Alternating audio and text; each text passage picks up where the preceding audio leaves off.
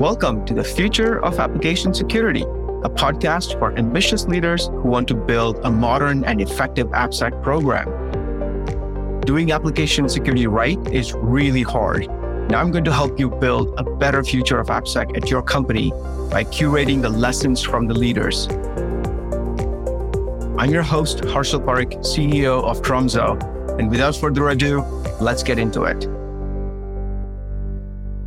Hello, everyone. Welcome back to another episode of the Future of Application Security. Today, I have Jacob Salassi, Director of Product Security at Snowflake.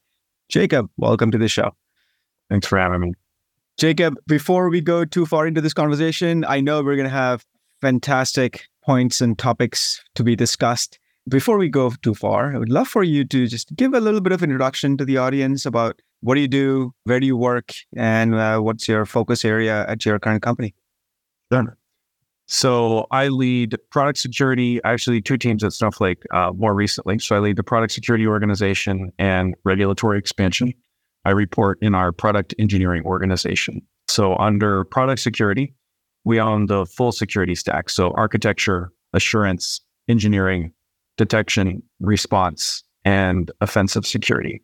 Regulatory expansion helps us figure out how we use either what we're doing in security already or what we're doing in the product already, or what else we might need to build to reduce barriers or eliminate barriers for adoption in regulated market. I like to think a lot of it about as the language we use to talk about the great security we already do. But what I've come to appreciate is there's more to it than that as well. So regulatory expansion is something else we think about. As part of the bigger picture at Snowflake, we work with our partners in the very real sense. It was a very intentional choice, but we have a global security team, a corporate security team, and a product security team. And what we bring to the table is domain expertise in the product. But we come to the table to secure Snowflake because we don't think that you can survive each just living in some kind of silo. So there's a strong and intentional interdependence and virtual team structure to the way the security organizations at Snowflake function. So a little bit about what we're doing, or maybe the highlights. I think something that I really value is that Snowflake gives us a lot of trust. We take that very seriously. Something that's kind of been said is if we say it's red, which sounds great, but you need to be very responsible in that case. And so then something we think a lot about is doing science and not art. I think there's a lot of art in security, but I think there's a lot of science which needs to be done. So what we try to really focus on is understanding exactly what we expect developers to do, what we expect security partners to do, and what we expect security engineers to do. And then we focus on creating, because we think this is what Snowflake wants from us, is to create world-class products and processes. Now, I realize that's kind of hyperbole, but you have to wake up every day and say that to achieve greatness. You have to dream about greatness. And think about catering to those specific audiences where they are. And I think that's not saying anything new in the industry, but I think we quadruple or however many, multiples you want to put on top of that. Like we think that's it. It's about integrating and dissolving well. And I think one highlight of that is, in engineering, we don't like to talk about doing security. We like to talk about if you do engineering at Snowflake, you're doing all of the things you need to do. In any case, we think about repeatable on-rails processes for developers. We try to capitalize on what they understand. And so I guess the highlight there is what we ask a developer to do is very different than what we ask a security engineer to do. I think that developers understand the system they're building. So everything we do is to extract those artifacts from them in a structured way that is not disruptive. It's already part of what they do. And then to use those artifacts to suggest to them the security they need to do.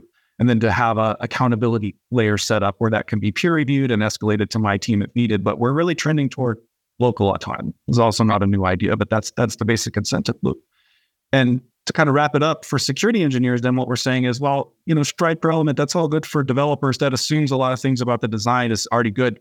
But when we go outside of those bounds, what we often find is security engineers need help to understand the business value and how to optimize for the business value and not to just arbitrarily optimize for security outcomes. And so then what we want to do is have a process that helps them really clearly identify what are the mission goals, what are the risks to that mission.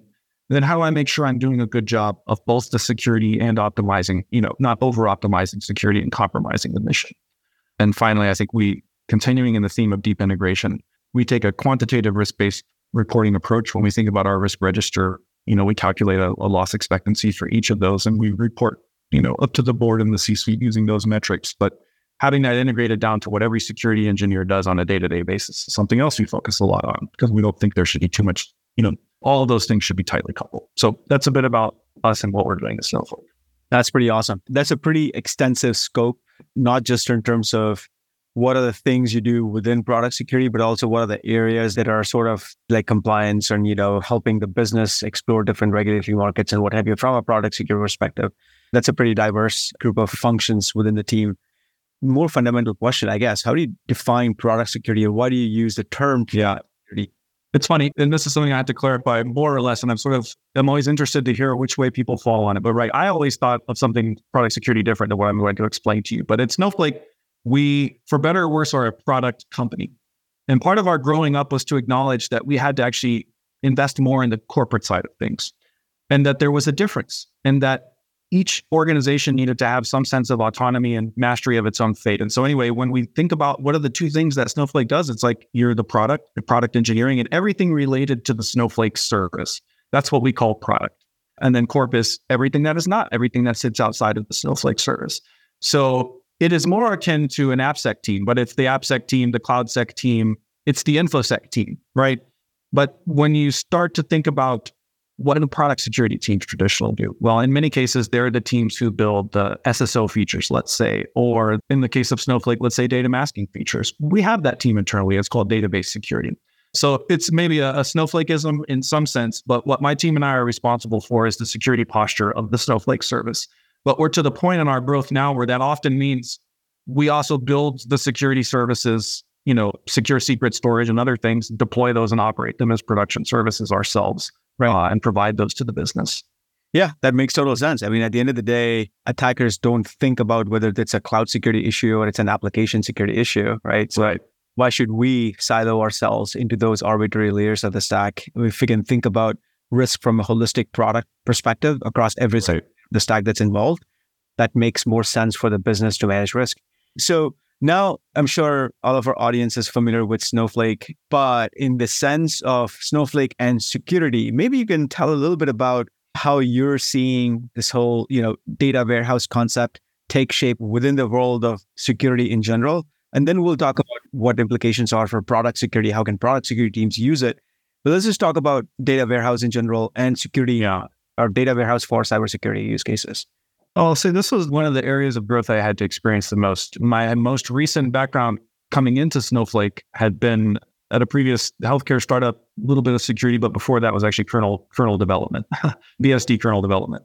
So like databases was not something that I ever thought about very much at all. And so it's kind of funny to come work and do this at a database company, not to mention there's like no database top 10 either. So you just got to like figure that out, which was what made it exciting. So the thing that I failed to appreciate and what I saw happening a lot at Snowflake was that the threat detection teams are actually I don't want to refer to someone outside of the conversation, but Omer. So when I joined Snowflake, Omer was and is still in the industry an advocate of this security data warehouse. And it's something I heard him talk a lot about. But as I said, my background wasn't there and I wasn't sure what that meant. Okay. But what I came to appreciate was that threat detection teams want to write alerts at scale.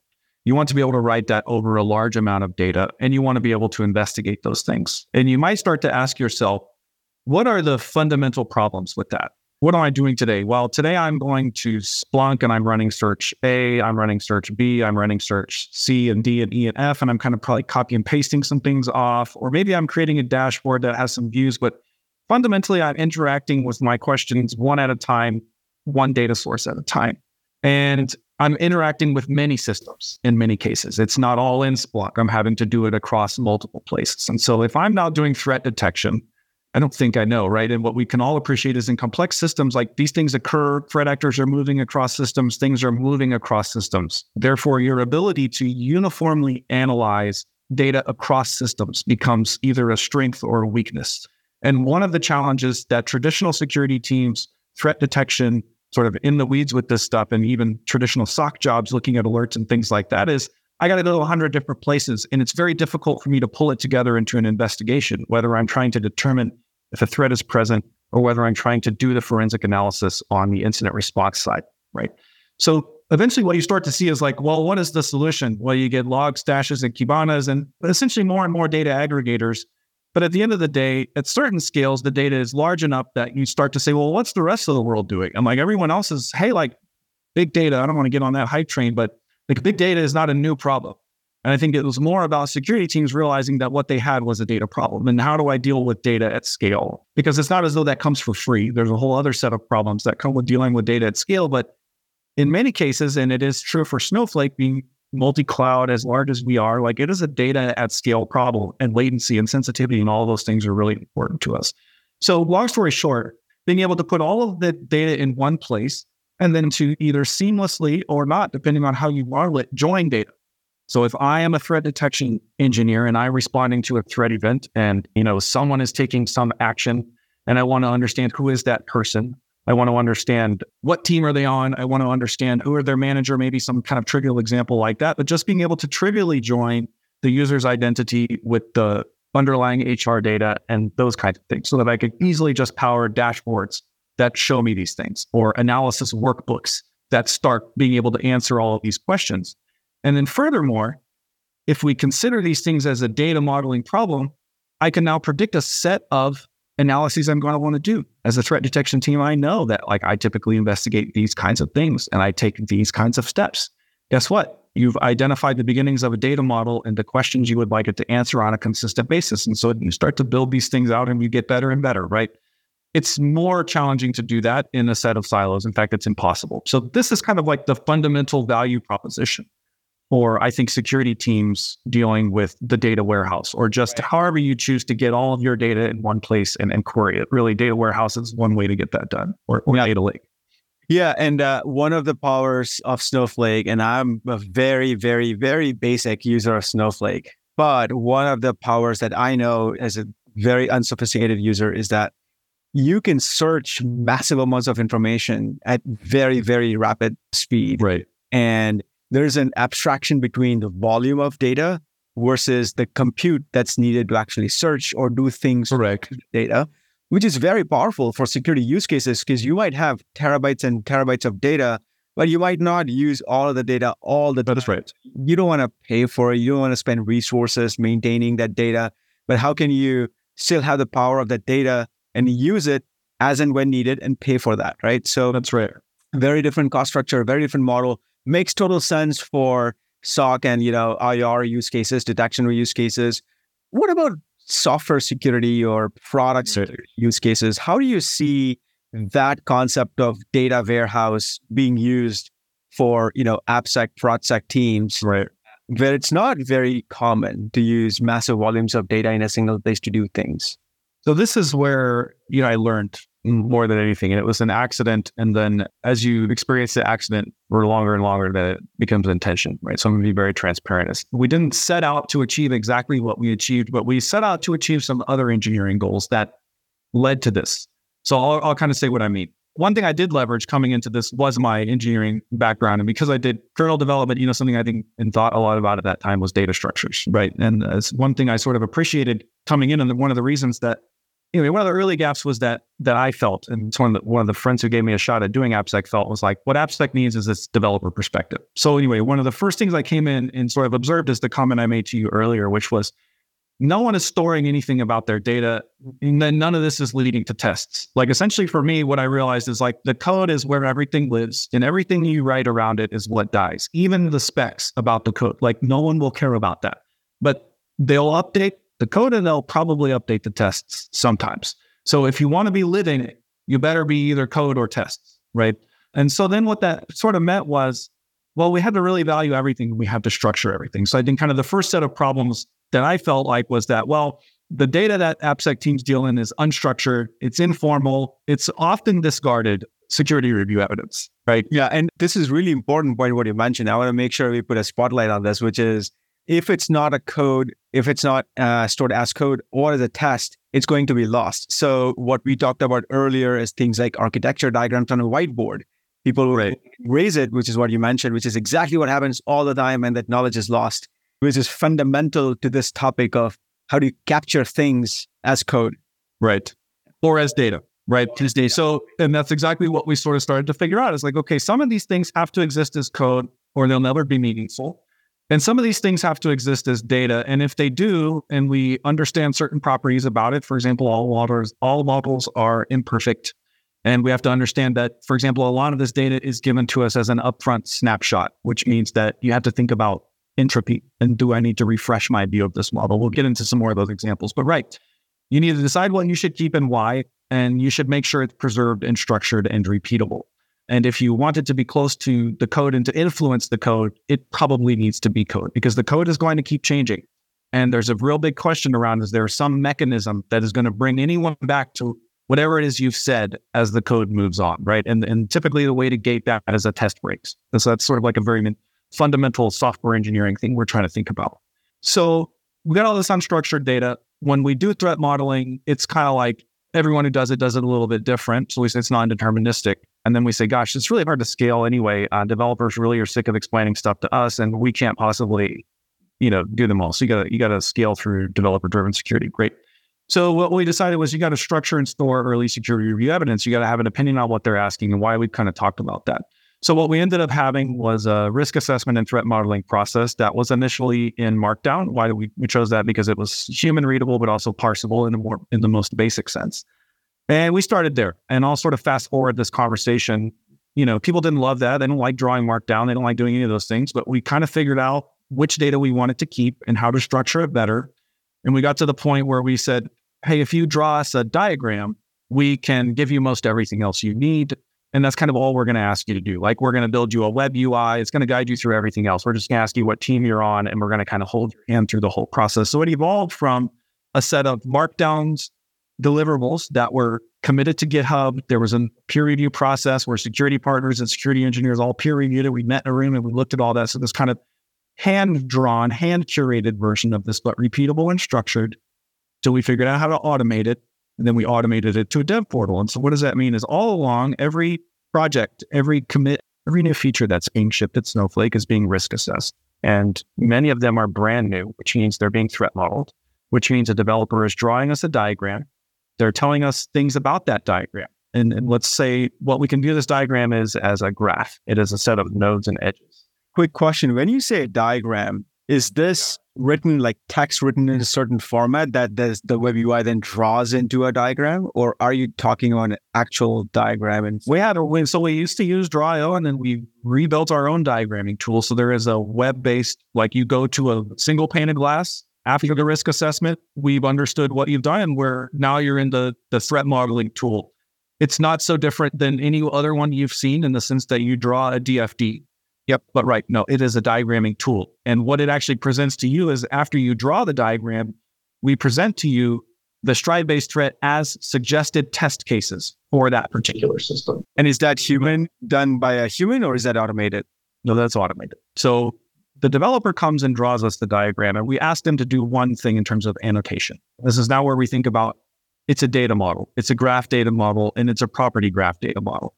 And one thing we used to have developers do was stride per element threat modeling. And we said, they're not good at that, and it's not deterministic. Is there something out there that will help us do that in a repeatable and deterministic way? In fact, there is.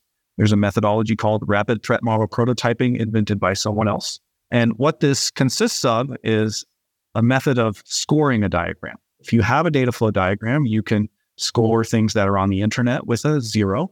And you can score things where data land with a 9. You can score things that are on the edge, your web service, whatever else was a 1. And essentially the in between 2 through 8, as it gets closer to the data source, you increment the number. I don't want to oversimplify that, but it actually doesn't matter too much. It's the 3 main axes that matter.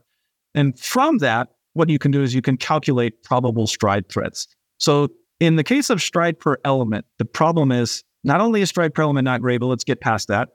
You do this maximal explosion of threats, and then you need to force the developer to deselect lots of them.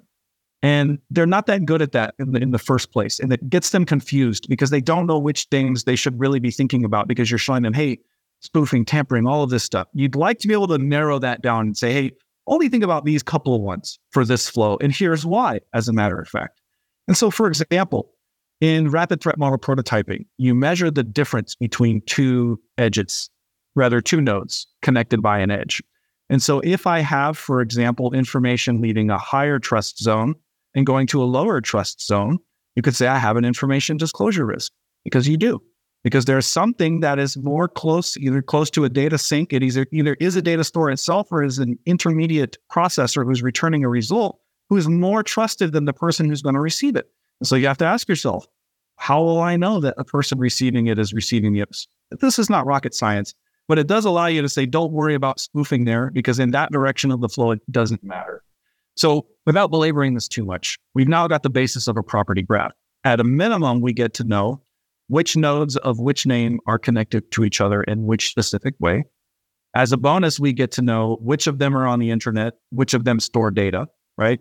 And in addition to that, we can now automate threat modeling. We can now store that as data in Snowflake, which we do, and we can run a SQL query that says, tell me all of the places where data flows from low to high, mark those as information disclosure. So we automate. You're now taking the structured data that the developer produces and doing threat modeling using data automated, right? It is now SQL who answers the question of which of these areas should have a stride threat applied to it. Yeah. When we get that SQL data back, we then say, great, because this flow goes from here to here, let's say from low to high, you have this information disclosure threat between these two elements. We know the names of those elements. We complete that for the developer. And then we can, and this is the part where we have to help them, but we say, okay, you've got this information disclosure threat. Here are the standard mitigations at Snowflake. You complete the next part of the test scenario, which tells us what the expected behavior is, given this information disclosure threat. And so now we're saying, in exchange for the diagram, we'll give you the test plan, 80% of the test plan. You fill in the rest of the details, and you just squint at this thing and don't think so much about, did I do stride per element correctly? Just free yourself to ask, what else could go wrong? Is there anything missing here, right? That's actually what we want the developer to think about, is that 20% space, did something get missed? Rather than spending so much time thinking about, stride, how do I do stride well? Right? So that's sort of one thing about structuring this data, storing that data, and then powering a very common developer task using that data. The second thing that's commonly happening for most AppSec teams is we are storing vulnerability data. So we've already kind of talked about how this is threat model as a property graph, right? And threat model as relational data and threat modeling with data. And because this is a property graph, when we think about the security review process, risk assessment, like all of those things can now be associated with these nodes. And so if you, for example, at Snowflake, we have a control plane, we have a data plane, and you can start to know all of the things that have ever been described about that control plane and that data plane and all of the things that's existed. So you get this really rich view of what developers think that they're building. And you're using that to help developers do a better job of telling you what you think they're building. So a lot of what we use it for today in practice is to autocomplete parts of the threat model, right? We say, hey, you're drawing this thing, these other elements are probably nearby. Oh, you've named it this, it's actually used this correct canonical name for this thing. You know what I mean? And we use that. Yeah. So I think this is phenomenal, right? I mean, this is like the ideal state that a lot of teams want to get to, but it's really, really hard to implement. So it's amazing that you guys have implemented it already. Now, one of the more tactical challenges, forget about even automation. Let's just say somebody was doing this manually. Let's just say if it was feasible. Now, the more tactical challenge that I've heard several people talk about is when to actually do that threat model, when to actually have the devs go through that exercise, because you mentioned, for every new feature, they have to do that. But right, what does a feature actually mean? Because a lot of times it's PRs, like is PR individual feature, or are you talking about brand new projects, brand new things that the dev teams are building? What about some UI change that a developer is just fixing? Does that have to do this whole exercise? Or how do you make that decision on when to trigger this exercise? So every single change, every single commit has evidence of security review. Bottom line. Now the question is what is the security review which is required? And so exactly your point, we take some extreme positions, some maxims. Every consult is a failure. That means we failed to put information somewhere and deflect a question that came to us. And you could say every threat model is a failure. It's a failure for us to have invented the secure default that precluded the need for us to do that. So we have a very specific idea of when and why you should threat model. So the first thing we do is understand contextually, again, who are you? You person developer, what team are you on? What kind of thing are you trying to build? And what technologies are you going to use to build it? And from this, we can start to estimate, are you in the universe we know about, or are you outside of the universe we know about? And our whole game is to say, this is what you're doing. These are the security requirements. What is our confidence in the total set of security requirements? What's your ability to meet them? And what is the residual risk? So there can be a case, let's say, where there are no security requirements. or we have very low confidence in the security requirements. Then what we're saying is you must be doing something new, which means we need to figure out design-specific security requirements. Right now, we're going to go through the value creation process of figuring out what you're doing here, how to make it safe, and then we're going to store that value back in the first two parts. We're going to understand how to ask a better question in the risk assessment or how to know which technology we need to build. Because in some cases, it's just going to remain risky and we need to know every time, but we're going to get better at systematically describing what you as a developer are going to do about it.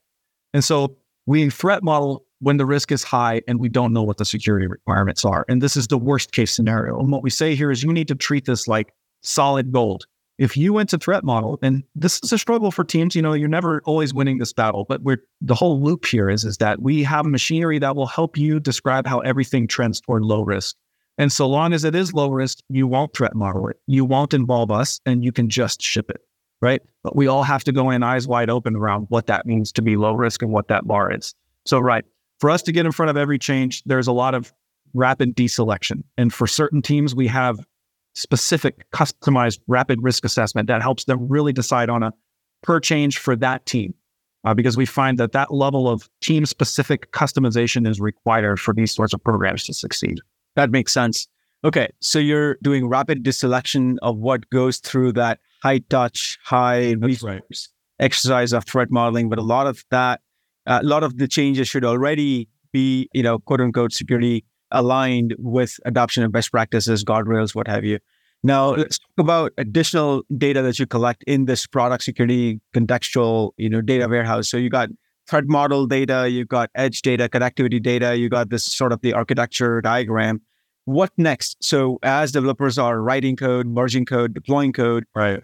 I'm guessing you've got a bunch of different tooling, not just to find vulnerabilities and find problems, but also, adoption of security frameworks, secure frameworks, security systems, secret vault, what have you. Are you also collecting all of these data points in there or not? Yes. So I'm sure there's some things in there we may not be collecting, but by and large, it may sound strange, but we literally ingest the source code into Snowflake. It's not like we have to do that to query the source code, but there's a reason we do. So in terms of like the source code and everything associated with that, we consider that as a data model. We ask questions of at all times.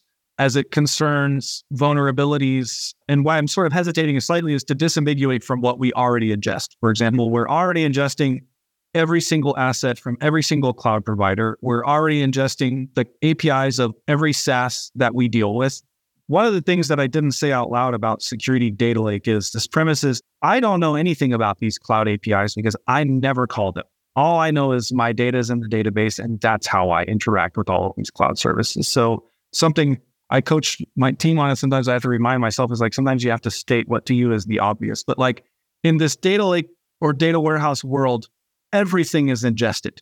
And like when you integrate a vendor, it's a data ingestion job. It's not a vendor integration unless it's a data ingestion job. And in fact, that is one of the advantages it confers is that everybody is just a data model. And if I need to swap you tomorrow, none of my automation is dependent upon you. I run all of my automation built on my data models. And every vendor that I talk to, I'm telling them transparently, like, I'm just going to ingest you. You're just going to be another data source to me. And I need you to expose these things to me, model the data this way, or help us get it modeled in that way. So I guess it's easy for me to take for granted that everything is being ingested. So what do you do with that? What we do with that varies, right? So for cloud data that we're ingesting, CloudTrail, AWS config, the very practical things we do with that are what I'll call is write invariants, right? Everyone wants to be able to express their invariants in different ways and different times. So I would like no one to write any Terraform that opens, let's take a classic example, opens a port publicly on the internet. Sure, we'll write sendgrep rules that look for that, but I'm also going to want to write detections that do that, right? And all of my detections are predicated on data in the data warehouse. So I'm going to have, let's not over-glorify it. It's SQL on a cron, right? I'm going to have a SQL cron job that goes and scans the entirety of all of my infrastructure all day, every day, looking for, did anybody open 22 on the internet? Did anybody open 22 on the internet, right? I sort of say this is a great opportunity for me to talk about why having all of this information about what you thought the developer built helps you. Yeah. Because what a lot of threat detection teams are doing are writing detections like, gosh, I hope no one opens port 22 on the internet. But that is like so far away from what these individual developers are doing on a change by change basis. Like the probability that they'll expose 22 is low. The probability that they'll expose 28 is high because, you know what I mean? You're not looking for that and you don't know what you're looking for. So one thing we spend a lot of time on Snowflake is, okay, for high-risk projects, we're super good at that. And we bring detection in, we embed for the duration of the project, like we write all these great detections. But there's this question of like, well, how do I write detections at scale? And how could I just, for example, assert with high degree of confidence which ports should be open or closed, or even which network flows should exist? And a big use case came for how do you automate threat detection, right? You can automate a huge set of threat detections by taking in this property graph. And at least today, we can address this use case of network traffic should not flow in directions that are not specified by the property graph. And you can generate up the set of detections against, I'm forgetting what we call the network flow logs, but anyway, VPC flow logs to say whether or not that's occurred, right? Like that's something that you can easily do today. And now what we're trying to figure out is how do we extend the risk assessment and threat modeling process to start to get a little bit more intelligence around, you're going to deploy it on this compute instance, or you essentially now want to get to the point where you can infer what the port level expectations were. We're not really asking people to give us all of that information right now. But as you start to get them used to drawing this diagram and you giving them helpful suggestions and short questions that they answer, and you think about it in your mind as a property graph that we can keep adding more properties to. And the more properties, and now what this kind of builds to is, we want to compare what they told us to what they deployed. And essentially, I want the set of properties that I compare between those two things to be one-to-one. So something I'm commonly looking at is what we said is I'm writing detections that look for ports that are open. I want to be able to know whether or not I expected those ports to be open and write those kinds of detections preventatively. Right. So this is, I'm guessing that data set is really, really rich, very useful for, almost every function within the security organization. Correct. How about folks that are outside of security, whether it's a leadership, maybe security leadership or engineering leadership or even engineering management? What types of data and things do you expose to them? This is such a great question. And this is part of a journey that Snowflake's on it. I love my partners and my coworkers at Snowflake for many reasons. And one of them is actually my take on this is an observability problem. It's actually not a security problem at all. And I don't actually care about getting any of this data. If you operated a production service, and we do, you already care about getting this data. And so actually, today I tell this story about a security team who has this massive data apparatus, but actually I want to drive that to zero. I want to just be a data consumer. And I think a great observability program can deliver on all these things. Now, it's a large scope. And today we already have a lot of wins. For example, we were ingesting EC2 instance and then vending that back to people. We don't do that anymore because we're not the main consumer of EC2 instance data. So, we already partner and we already make these wins of transitioning back to engineering. You should bring that data in. You should be the main owner of it because we don't want to have shadow data. You know what I mean? And also we don't want to vend you your data. So I think Snowflake has been in a unique position to kind of figure those things out where the security team had the means, which was unique, to get into this data thing and create this parallel thing. But I think we've tried to grow up and have the maturity to realize like, okay, some of this you want and some of this you don't. You want to do the leadership and influence thing where you say, hey, I think it's better for Snowflake if we think about this as an observability problem. And the least of which is how many people are ingesting that API and how much is that costing you and how many times are you going to run into that limit? And by the way, how many times am I storing the same data? Like you don't want to make kind of unforced errors like that. That makes sense. Do you also leverage this data set to build some sort of like a risk posture or communicate KPIs? I think you mentioned early on, absolutely, as that you want to run security with science, not just as an art. How do you convert this data into actual scientific measures or KPIs or metrics that you can use to influence? There's two ways we do it. So today we have what we would call live dashboards, and we modeled them for CIS because there's lots of regulatory bodies who appreciate you describing your program along those axes. So there are live dashboards for every aspect of CIS, and I don't think this is I think the completeness is maybe unique in the industry, but it's not, CIS 18 application security. Okay, great. This is where we talk about our vuln management program. Like lots of people have a vuln management dashboard, right? But what we have is for all of the domains, modeled live dashboard 24/7. And when we go to the audit, we don't show them the snapshot. Like we pull it up in Snowflake and we show them. So at a base case, all of this stuff, inventory, how are we calculating whether or not we have vuln coverage, agent coverage. Like that's because we have the data in Snowflake. We calculate is tenable everywhere. We calculate the population of servers that exist. We diff that against the number of servers that Tenable tells us is installed on. We figure out if there's any deltas. And if there are, it's just there in the dashboard. And when we show it to the auditors and it's not good, then we're sad and we're incentivized to fix that. You know what I mean? So it just fundamentally, it's every dashboard we show and every piece of evidence we create is generated off of that Snowflake data. And you can easily manifest that into a set of CIS dashboards. Now I'd say, well, that's great. CIS is good. You should be able to do that in your sleep. So then what's the next level? Well, what we think about now is how do we quantitatively analyze these things? How do we, and I'm not going to say that like, oh, there's a major database component to the quantitative risk analysis piece, but what is there is like, okay, when we think about a risk scenario, that is an entity which, lives in a database and is a first class thing. When we go off and do the forecast, I haven't implemented any magic in Snowflake that does my fair forecasting for me, but we keep that data, right? So in that way, at some point, we'll figure out how to power quantitative risk analysis, the actual forecasting of that on Snowflake. It's not like a goal I have today. I'm extremely happy that I'm here talking to you about Snowflake doing quantitative forecasting, and reporting up on that. Like that is a massive achievement. I think lots of people have automated parts of that. Like I'll come to that later.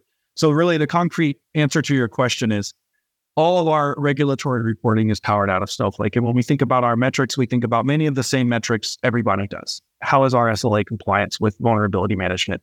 What does our exposure look like in terms of active administrative users, active administrator sessions? How does our exposure look in terms of users with privileged roles?